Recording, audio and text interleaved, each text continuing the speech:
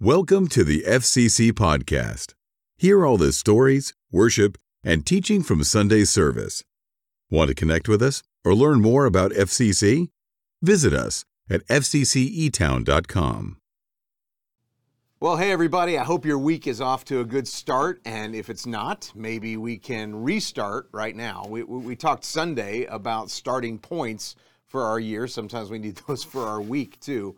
We often have to be really honest about the starting points that we have as we try to do better on anything. I mean, if you're going to diet and exercise and go on a trip like that, you try to be healthy, you end up measuring certain parts of life. And it may be that you get on a scale and figure out your starting weight. Maybe it's a cholesterol-driven decision and you have to figure out where your starting point is when it comes to your cholesterol, no matter what efforts you're making. To be healthier or to actually make a difference before they're actually going to make a difference, you have to know where you're starting. When it comes to the details of accessing your best life, which is really what this whole series that we're in is about, it shouldn't surprise anyone that I believe pretty strongly that the only way to your best life is through a relationship with Jesus. And there are some who would claim that there is a certain threshold of money that will access the best life that you can possibly imagine. However, the best life for those folks seems to always be a moving line that's just always a little bit more than what they have. There are those who would claim that the best life is going to come your way through accomplishment in your job or through some type of academic quest or through a sport.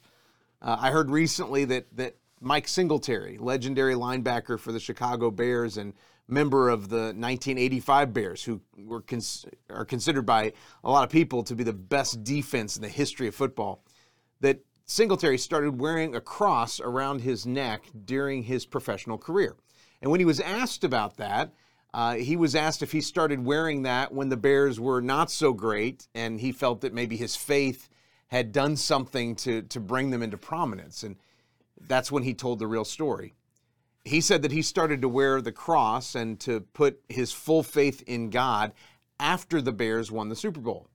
He went on to explain that it wasn't because he believed that his faith had won him the Super Bowl, but rather that football had been his primary goal in all of his life. And when he reached the finish line, I mean, the pinnacle of the game that he played, to be the world champions and have the status of legendary, when he reached that goal, there was nothing there.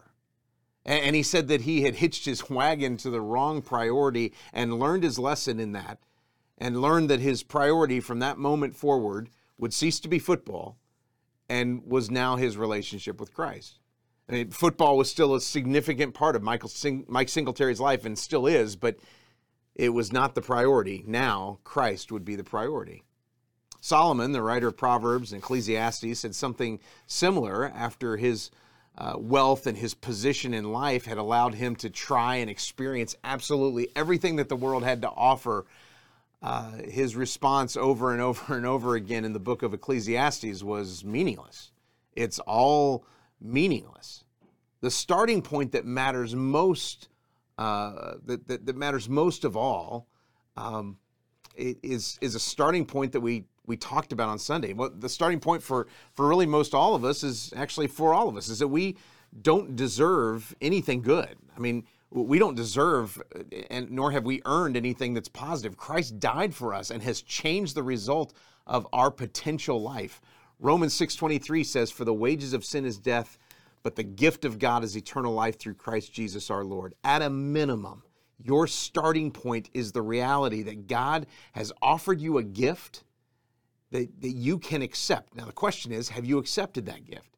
Is there something that you still need to do to accept that gift? What does that mean for the progress that you can make? Because there's so much more to go, but we have to be honest with ourselves about where we're starting this year. What is your priority? Have you made that priority your relationship with Christ? Because I believe it is through that relationship with Christ that the best of your life is waiting for you. Let's pray. Heavenly Father, I thank you. I praise you for who you are and what you have done for us. God, we are constantly amazed at ways that you show up for us and that you intervene in our lives. And yet, God, at the same time, we are fully aware that what you have promised us is not only a life eternal, but a life where you are with us every step of the way in this life. And we just ask that you would help us to be honest with who we are, be honest with what we've got going. And if we have accepted you as our Lord and our Savior, may we cherish that relationship and start our year cherishing that relationship right now. But if there are steps that we need to take to accept fully what you have done for us and make you the priority of our life, would you help us to make those decisions and make that at the beginning of this year so that we can start accessing the best life that you make available to us. It's in Jesus' name we pray. Amen.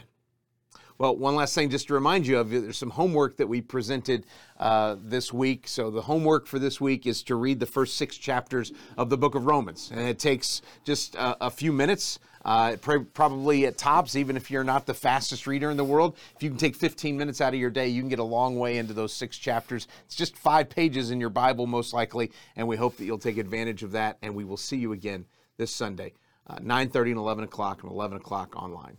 Have a great day.